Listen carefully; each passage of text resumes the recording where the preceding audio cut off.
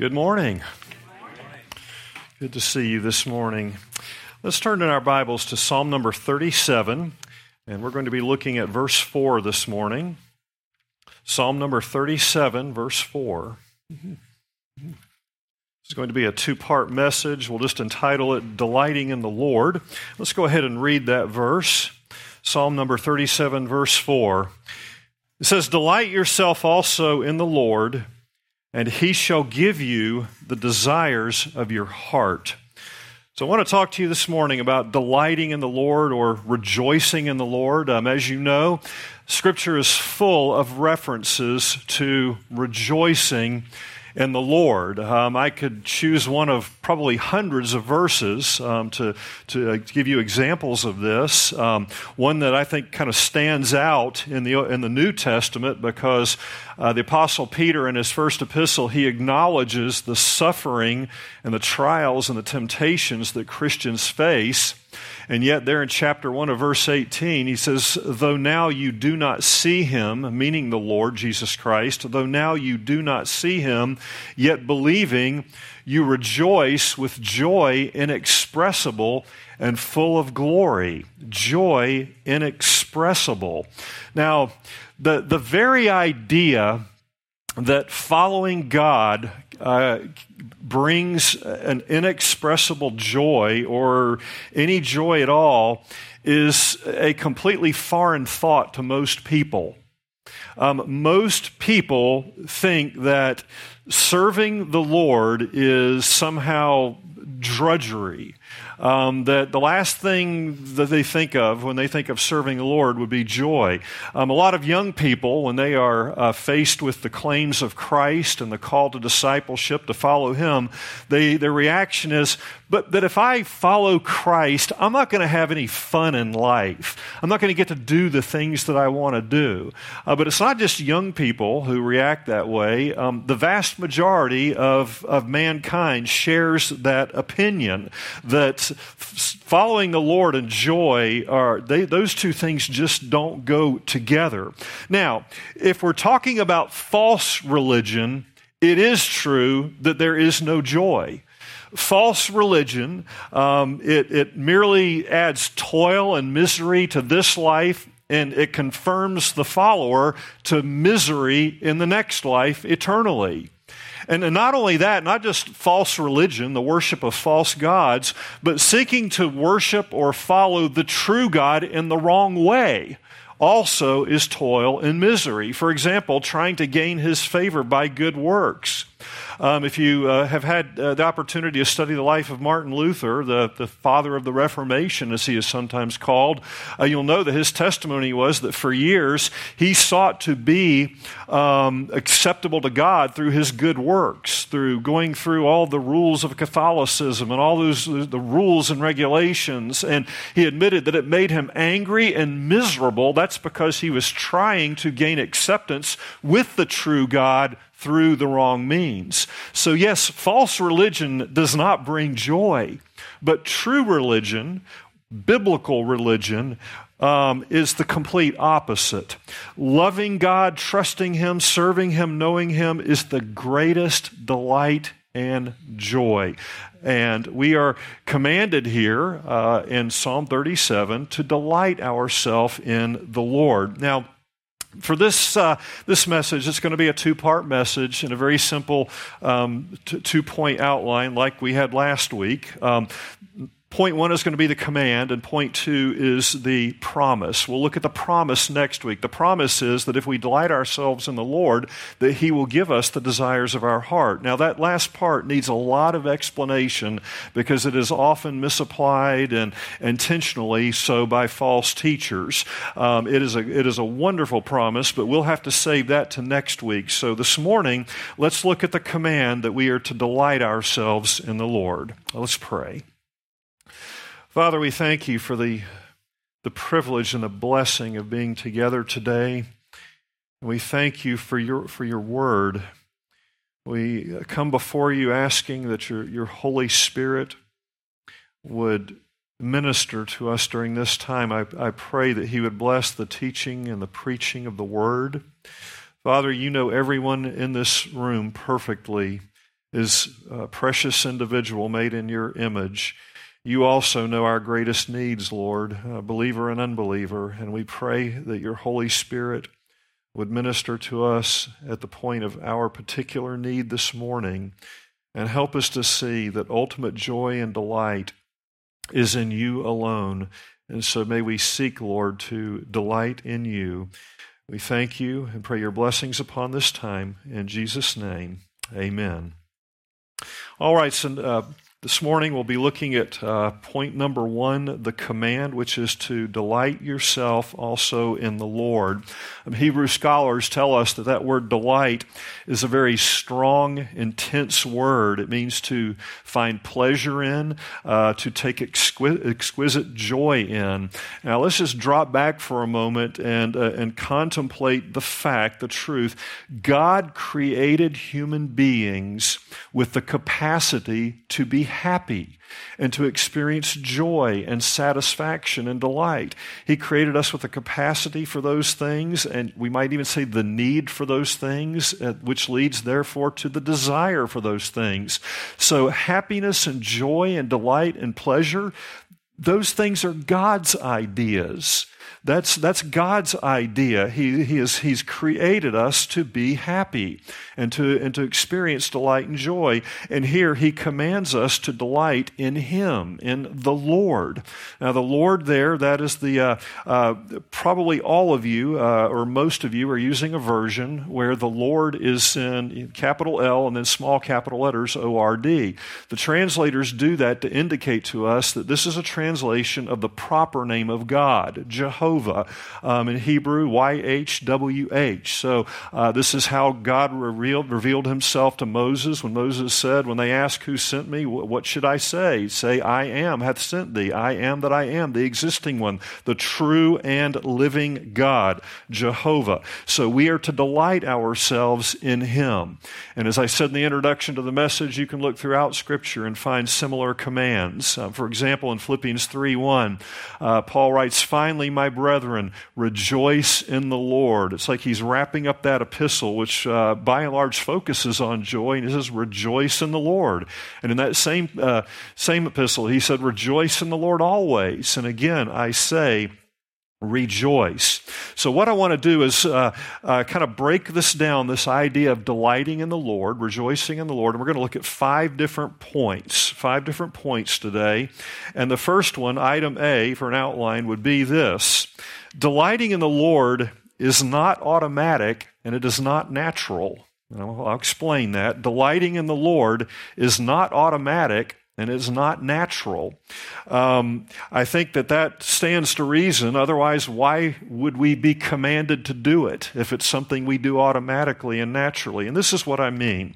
Okay, certainly we ought to rejoice in the Lord. It ought to be automatic. It ought to be natural. It ought to be like loving God. Loving God ought to be automatic. It ought to come naturally. There is no one other than God who is deserving of love. God deserves our love. He absolutely deserves our love. He's worthy of our love. But this is the problem. The problem is our sin. Human beings are sinners by nature and by choice, and therefore, because we have this bent towards sin, because we are sinners, we do not do what we ought to do. So we don't love God naturally, and we don't rejoice in him naturally. You'll remember that when Adam and Eve disobeyed God, they brought spiritual death upon themselves. They came under horrendous conviction. Something changed inside. And when they heard the Lord God walking in the garden, they hid themselves. They didn't want to be near him. And that's what Adam and Eve's descendants do. In our sin, we don't want God. Paul says in Romans 3, we don't seek God. We want to run from him. We don't want anything to do with him. We don't love him. We don't rejoice in him. So after the fall, delighting in the Lord was not automatic. It was not natural. In fact, it was completely absent. As I said in the introduction, unsaved sinners think the very idea of delighting in the Lord and having joy in the Lord is impossible, if not crazy. To them, God is a burden. The whole thought of serving God and obeying him in joy is the farthest thing from their mind. It reminds me of what Psalm 2 says. Psalm 2, verses 1 through 3 says, "Why do the nations rage and the people plot a vain thing? The kings of the earth set themselves, and the rulers take counsel together against the Lord and against his anointed," that's Christ, the Messiah, "against the Lord and against his anointed, saying, let us break their bonds in pieces and cast away their cords from us." We don't want anything to do with them. We don't want to submit to God and his Christ. We want to live our own life and do our own thing. And so that's natural, unsaved man in his sinful, lost condition. He does not automatically or naturally love God or take joy in him. In fact, it's the exact opposite. But when God saves a man, when God saves a woman or a young person or child, he gives that person a new nature. He is born again. All things are new. So now, being saved and being born again, he now has the capacity to love God, the capacity to rejoice in God, the capacity to obey God. And the Holy Spirit has come and indwelt him, helping him to do what he ought to do, like loving God. And so then he responds to God's love with love. John wrote in his first epistle, chapter 4:19, "We love him because he first loved us." So if a man loves God, it is a response to God's love and what God has done in his life to change him. So he now has the capacity to love God. He begins to love God. Now, it is a very, very, very small love, but it's a true love, and God, the Holy Spirit, begins working in that man's life and starts to grow that love. So that love grows and grows.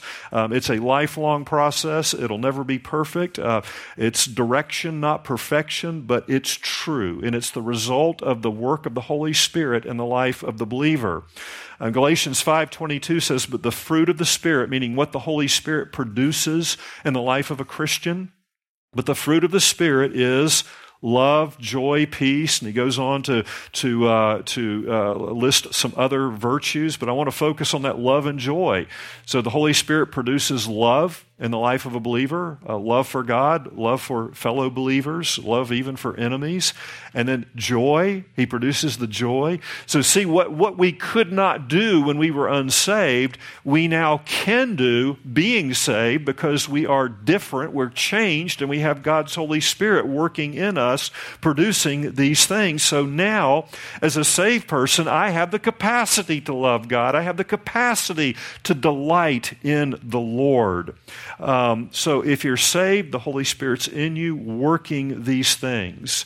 And the key is we have to submit to him. We have to submit to the means that the Holy Spirit has ordained for our growth, like prayer or being in the Word, fellowship, these kinds of things. So it is a growth process, but it will happen. I wish that we could just kind of flip a switch and be there in all the perfection of love and joy and all those things, but it doesn't happen that way. It is a growth process. So item A was delighting in the Lord is not automatic, it is not natural, but when someone is saved, he or she now has the capacity to begin doing these things and the Holy Spirit of God there to help us in that direction. Item number B, and this is crucial, item number B, delighting, and I know this is going to sound redundant, but I'll explain what I mean. Delighting in the Lord means delighting in the person of the Lord. Delighting in the Lord means delighting in the person of the Lord. And here's what I'm getting at. Not to make a fine division between these two things, but you have the works of the Lord. The works of the Lord are what He's done, what He does, and what He will do. So you have the works of the Lord, what He does, and then you have the person of the Lord, who He is. We are called upon here in this verse to delight in the person of the Lord. Now, of course, we ought to rejoice in His works. Absolutely. There's quite a few verses that call on us to rejoice in the works of the Lord. For example, in Psalm 111:2, the works of the Lord are great, studied by all who have pleasure in them. We ought to have pleasure in the works of the Lord. We ought to rejoice in the things that He has done. We think about, most of all, spiritual and eternal blessings, salvation. We ought to rejoice in our salvation, what God has done in our lives to forgive us and to change us and to fit us for for presence with Him for eternity. So we certainly ought to rejoice in spiritual and eternal blessings, and even physical, temporal blessings, even the blessings of this life, food, beautiful sunset, you name it, the things of this life. We're to even rejoice in those things. Paul said in 1 Timothy 6:17, the living God who gives us richly all things to enjoy. So if God gives it, He intends for us to enjoy it. It would be wrong not to enjoy it, but we do need to enjoy it as a gift from Him. His gifts ought to point us back toward Him in praise of Him, and it's also true that we really can't truly enjoy the world around us, and I don't mean the evil world around us, I mean creation and those things. We really can't truly enjoy them apart from Christ. But the point that we're making here is that we should not only rejoice or delight in the works of the Lord, we should delight primarily in the person of the Lord, who He is as a person, not just what He's done for us, but who He is. So first rejoice in Him, and then secondly in what He's done for us. And again, you really can't divide those things out, but I trust that you understand my meaning here. I think for most of us, chronologically, this is not how it works, because I think normally when a man or a woman is first saved, he's initially happy about what God has done for him. He's happy and he delights in the fact that he's now saved from sin and punishment. So he's delighting in the works of the Lord in his life, and that is a reason to rejoice. That is a reason to rejoice that I'm forgiven and that I'm saved from sin and punishment. Psalm 13:5 says, "But I have trusted in your mercy; my heart shall rejoice in your salvation." So absolutely, positively, if God saved you, rejoice in it. Absolutely rejoice in it. But as we grow, we realize that the joy of salvation is not just that my sins are forgiven and that I am saved from eternal punishment, as wonderful as those things are, but it's the joy of having a personal relationship with the Lord. In Jesus' high priestly prayer, as it's called in John 17, when he's praying to his Father in heaven for his disciples, he says, "And this is eternal life, that they might know thee, the only true God, and Jesus Christ, whom thou hast sent." So that's the definition of eternal life, that we have the privilege of knowing God and knowing His Son Jesus Christ, and the overwhelming joy that comes through that. So see that's what I mean by saying we delight in the person of the Lord, the great gift of being able to know God, to treasure God Himself, to see Him as the greatest gift. And, of course, we get to know Him through being in His Word, and I will say a little bit more about that in just a moment. So that was item number B. Delighting in the Lord means delighting in the person of the Lord. So the next one, item C. Delighting in the Lord is the only true, all-satisfying, lasting joy. Delighting in the Lord is the only true, all-satisfying, lasting joy. I mentioned that God created us with the capacity for joy. He did. He created us with the capacity for joy, and He recreated us in Christ, caused us to be born again in Christ, to find our ultimate joy and fulfillment in Him. Listen, nothing else in life can ultimately satisfy other than the Lord. Nothing. Think of the things that unbelievers look to for ultimate joy and satisfaction. Sometimes we as believers do this too, and we miss the mark. But people look to human relationships for their ultimate joy and satisfaction. Now listen, God created other human beings, and He said in the beginning, it is not good for man to be alone. He created us as a social creature. We do need each other, and we are to take joy from each other, but we are not to seek ultimate joy and satisfaction from another human being. Not only is that idolatry, not only is that setting a human being above God, but it doesn't work. There will always be disappointment. You know, when young people fall in love and they think, oh, if I could just be with that boy or that girl, that young man, that life would just be great. Total satisfaction. No. It doesn't matter how good that person is. That other person is not going to bring you ultimate satisfaction and joy. Some people try to find ultimate satisfaction and joy in a job or a career. Boy, if I could just get into this line of employment, or if I could just get to this income level, I'll have joy and satisfaction. People look to hobbies, pastimes, vacations, entertainment. Entertainment is an idol in our society. People look to entertainment to numb the pain of life or to try to get a temporary high. Some people look to fame, power, wealth, you name it. They look to it for joy and satisfaction, and none of it brings it. It's all a disappointment.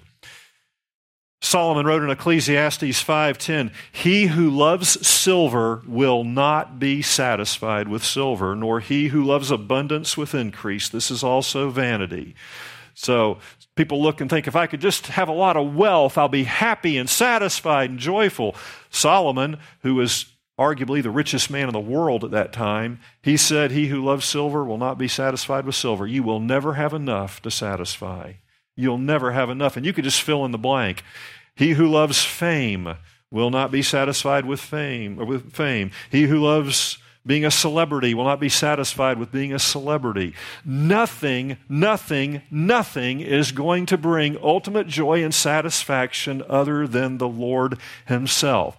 And it's not that these things that I've just listed are necessarily wrong. They can be, but it's not that they're necessarily wrong, but if we seek our ultimate joy and satisfaction in them, we are going to be disappointed, and we're going to be dishonoring the Lord, in whom is ultimate joy and satisfaction. Those things are limited, fleeting, temporal. They cannot satisfy. Our scripture reading earlier, you don't have to turn back there, but I want to repeat the first two verses. Ho, everyone who thirsts, come to the waters. And what the Lord means is, come to me, come to the waters.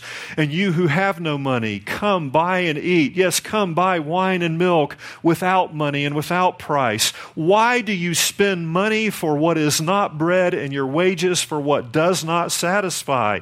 Listen carefully to me and eat what is good, and let your soul delight itself in abundance. Now he's talking about spiritual blessings. He says you're going to all these different things trying to find joy and satisfaction. It won't work. It won't work. Come to me. Come to me and experience my grace and mercy. Enjoy me. You know, God is being kind to us to command us to delight ourselves in Him. Have you ever thought about that? He's being kind to us because He knows that He is the only real source of lasting satisfaction. Next week, I'm going to explore the truth that we can joy in God even when we are in the midst of suffering, and that even our suffering can enhance our joy in the Lord. I'll have to save that for next week, but understand that's part of the equation. Well, let's move on to that fourth point, item number D. Delighting in the Lord cannot be separated from delighting in the things of the Lord. Delighting in the Lord cannot be separated from delighting in the things of the Lord. What do I mean? Well, let me give you some examples. The Word of God.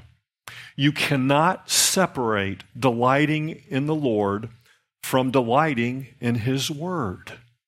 You can't separate the two.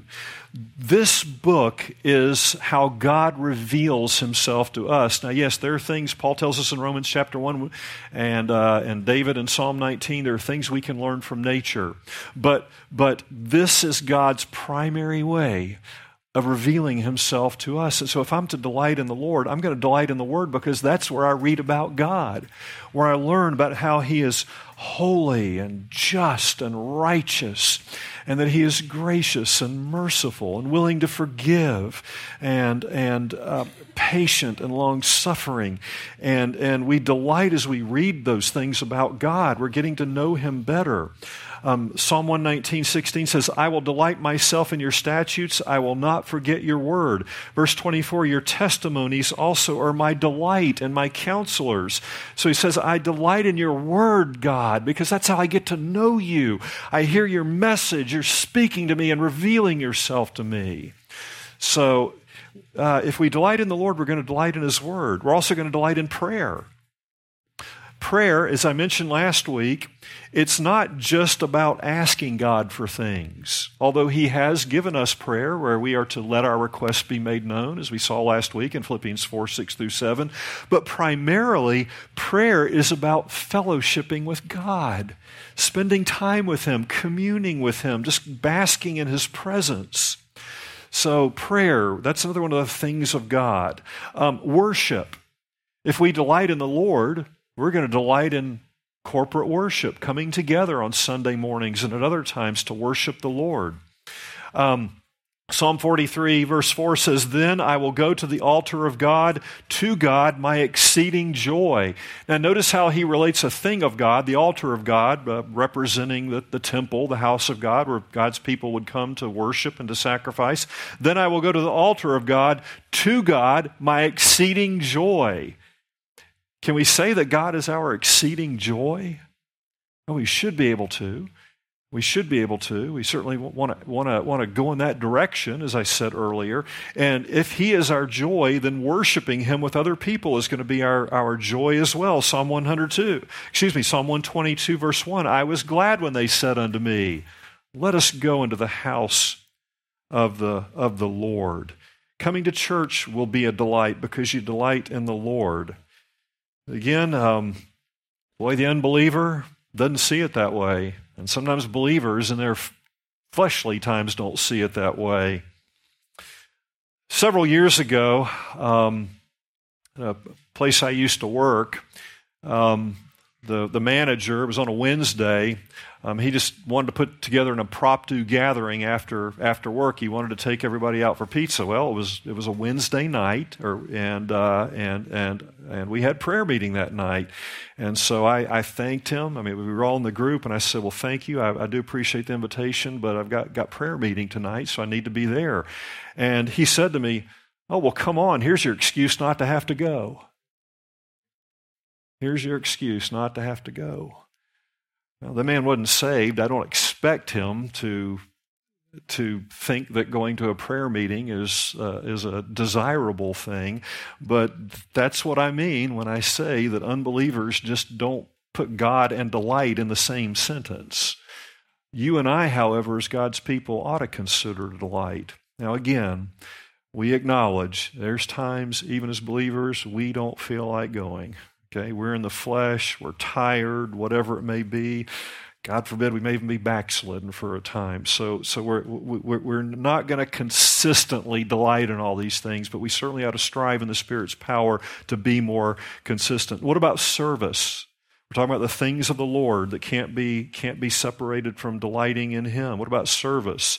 Psalm 100 verse 2 says, serve the Lord with gladness. Serve the Lord with gladness. We ought to consider delight to serve him, even if it's hard work, because we delight in him. So, delighting in the Lord cannot be separated from delighting in the things of the Lord. If you don't delight in the word of the Lord, you don't delight in fellowship with the Lord, you don't delight in meeting with the Lord's people, you don't delight in serving the Lord, it may be because you've never known the Lord, because those things are inseparable. And then finally, and we're going to spend a little bit more time on this last one, the fifth one, which would be item E on an outline if you're writing it down. Delighting in the Lord is necessary for glorifying Him. Delighting in the Lord is necessary for glorifying Him. I want to turn to the old catechism, the Westminster Catechism. Some of you may be familiar with it. The first question is this: what is the chief and highest end of man?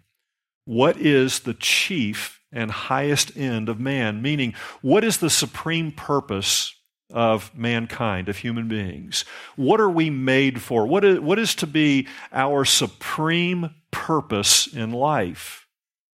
Well, the answer to that question in the Catechism is this: man's chief and highest end is to glorify God and fully to enjoy Him forever. How about that? The chief and highest end, or man's chief and highest end, is to glorify God and fully to enjoy Him forever. Now, I have to ask myself, if I had been the one assigned to write the catechism and to answer that question, would it even have crossed my mind to add enjoy Him in that? I might have been able to come up with glorify. I might have. But would it even have crossed my mind to say also to enjoy Him forever? That the chief and highest end of man is to enjoy God forever? Well, the writers of the Catechism, which is based off the Confession, the Westminster Confession, they didn't just throw that in randomly. It was put there as a result of careful consideration of the teaching of Scripture. And that is that if we, and I trust that no one would argue that our chief purpose is to glorify God, but to do so we have to rejoice in Him and enjoy Him. So that's why they put that in there, because that is the systematic teaching of Scripture, that to glorify God, we have to rejoice in Him. Many of us were indebted to John Piper, Pastor John Piper, for pointing this out in his book, Desiring God. That was the main point of that book, is that if we truly want to glorify God, then we must find our ultimate joy and satisfaction in Him. We bring glory to Him by doing that. So glorifying Him and enjoying Him are inextricably linked together. Let's think about this, and this kind of goes back to serving Him. Serve Him with gladness, and again, that's because we are glad in His person and rejoice in His person. Think about a brutal dictator. His people obey him, but not with joy. Okay, now he may expect them to put a smile on their face when he appears in public, but they're not smiling on the inside. And the inside, they're grieving and they're oppressed. Do we really believe that there are any North Koreans who joyfully obey Kim Jong-un? No, they obey him because they fear for their lives otherwise. They fear torture or execution. And so it is a grievous thing for them to have to serve their dictator. Joyless service to God dishonors Him, okay? He is not some brutal dictator. He is our benevolent Heavenly Father who sent His Son to die on the cross to bear His wrath upon our sins that we might be forgiven and cleansed and brought into this father-child relationship with Him and to have an eternal home with Him in joy. So we ought to serve Him in joy. Our acts of service should be done in joy because we love Him and we delight in Him. A very common illustration, and you've probably heard it before, and the reason it's common is because it's a pretty good one. If a man, let's say Valentine's Day, Mother's Day, or an anniversary comes up, and a man goes out and buys an expensive bouquet of flowers, maybe roses, and brings them to his wife and says, "Happy anniversary." And she says, "Oh, thank you so much. That was so thoughtful." If he then says, "Honey, don't mention it. That's just what we men are supposed to do on our anniversaries. You know, it's expected we'll do that." Oh. I imagine you ladies would throw those flowers right back in his face and said you shouldn't have bothered, right? You don't want it if he did it just because it's his duty to do that on a special occasion. You want to know that that gift is given because that man loves you and he delights in you. Okay? All right, well, let's put that in service and offering to God. If we serve him and obey him and give him offerings just because it's our duty to do so, we dishonor him, right? We're not glorifying him. We're treating him like he's some just sort of brutal human dictator that we've got to do this for. So we don't glorify him. That's why the writers of the Confessions said to glorify him and enjoy him forever.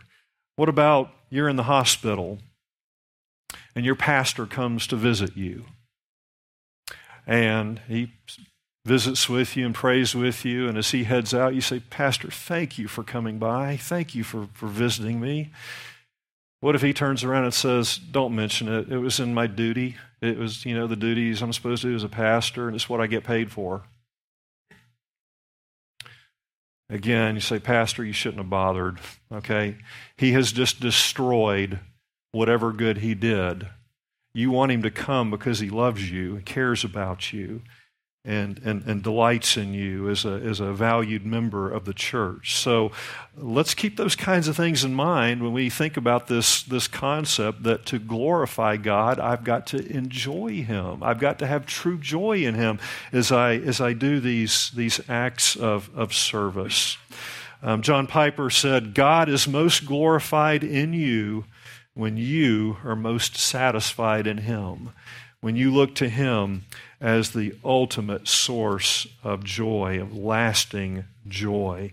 So, delighting in the Lord is necessary in order for us to glorify him. And if we love him, we're going to want to glorify him. We're going to glorify him. Listen, not that God needs us. God doesn't need us at all. Okay? God never needed to create. We add nothing to God. Okay? But we are given the privilege of having a relationship with him and sharing in the joy that is God. God is a joyous God. God has joy. God is a God of love. He is a God of joy. And he graciously invites us to experience and partake of that joy.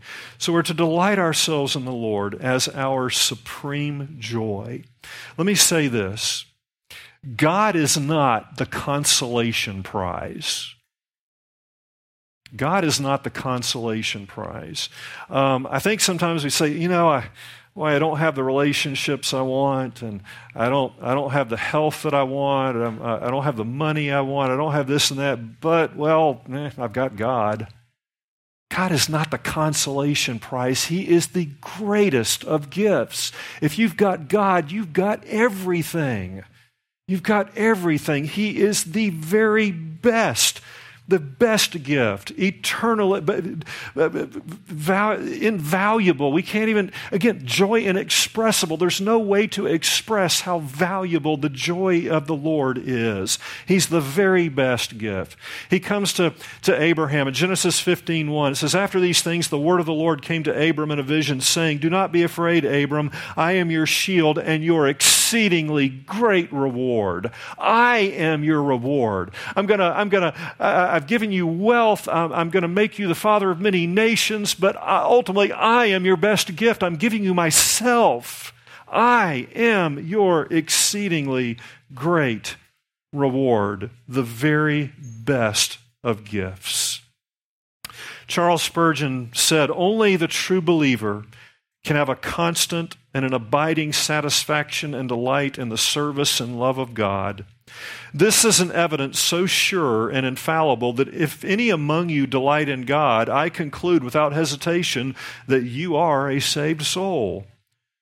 But if any of you, on the other hand, never have any delight in God of any kind, I question whether you ever knew God at all. For if you have known him, you must in your degree have found delight in him. So, delighting in God is not an add-on to the Christian life. It is at the very core of the Christian life. It is at the very core of the Christian life. Do you delight in the Lord? Well, believer, God calls upon you to delight in Him and to ask the Holy Spirit to help produce that joy in your life.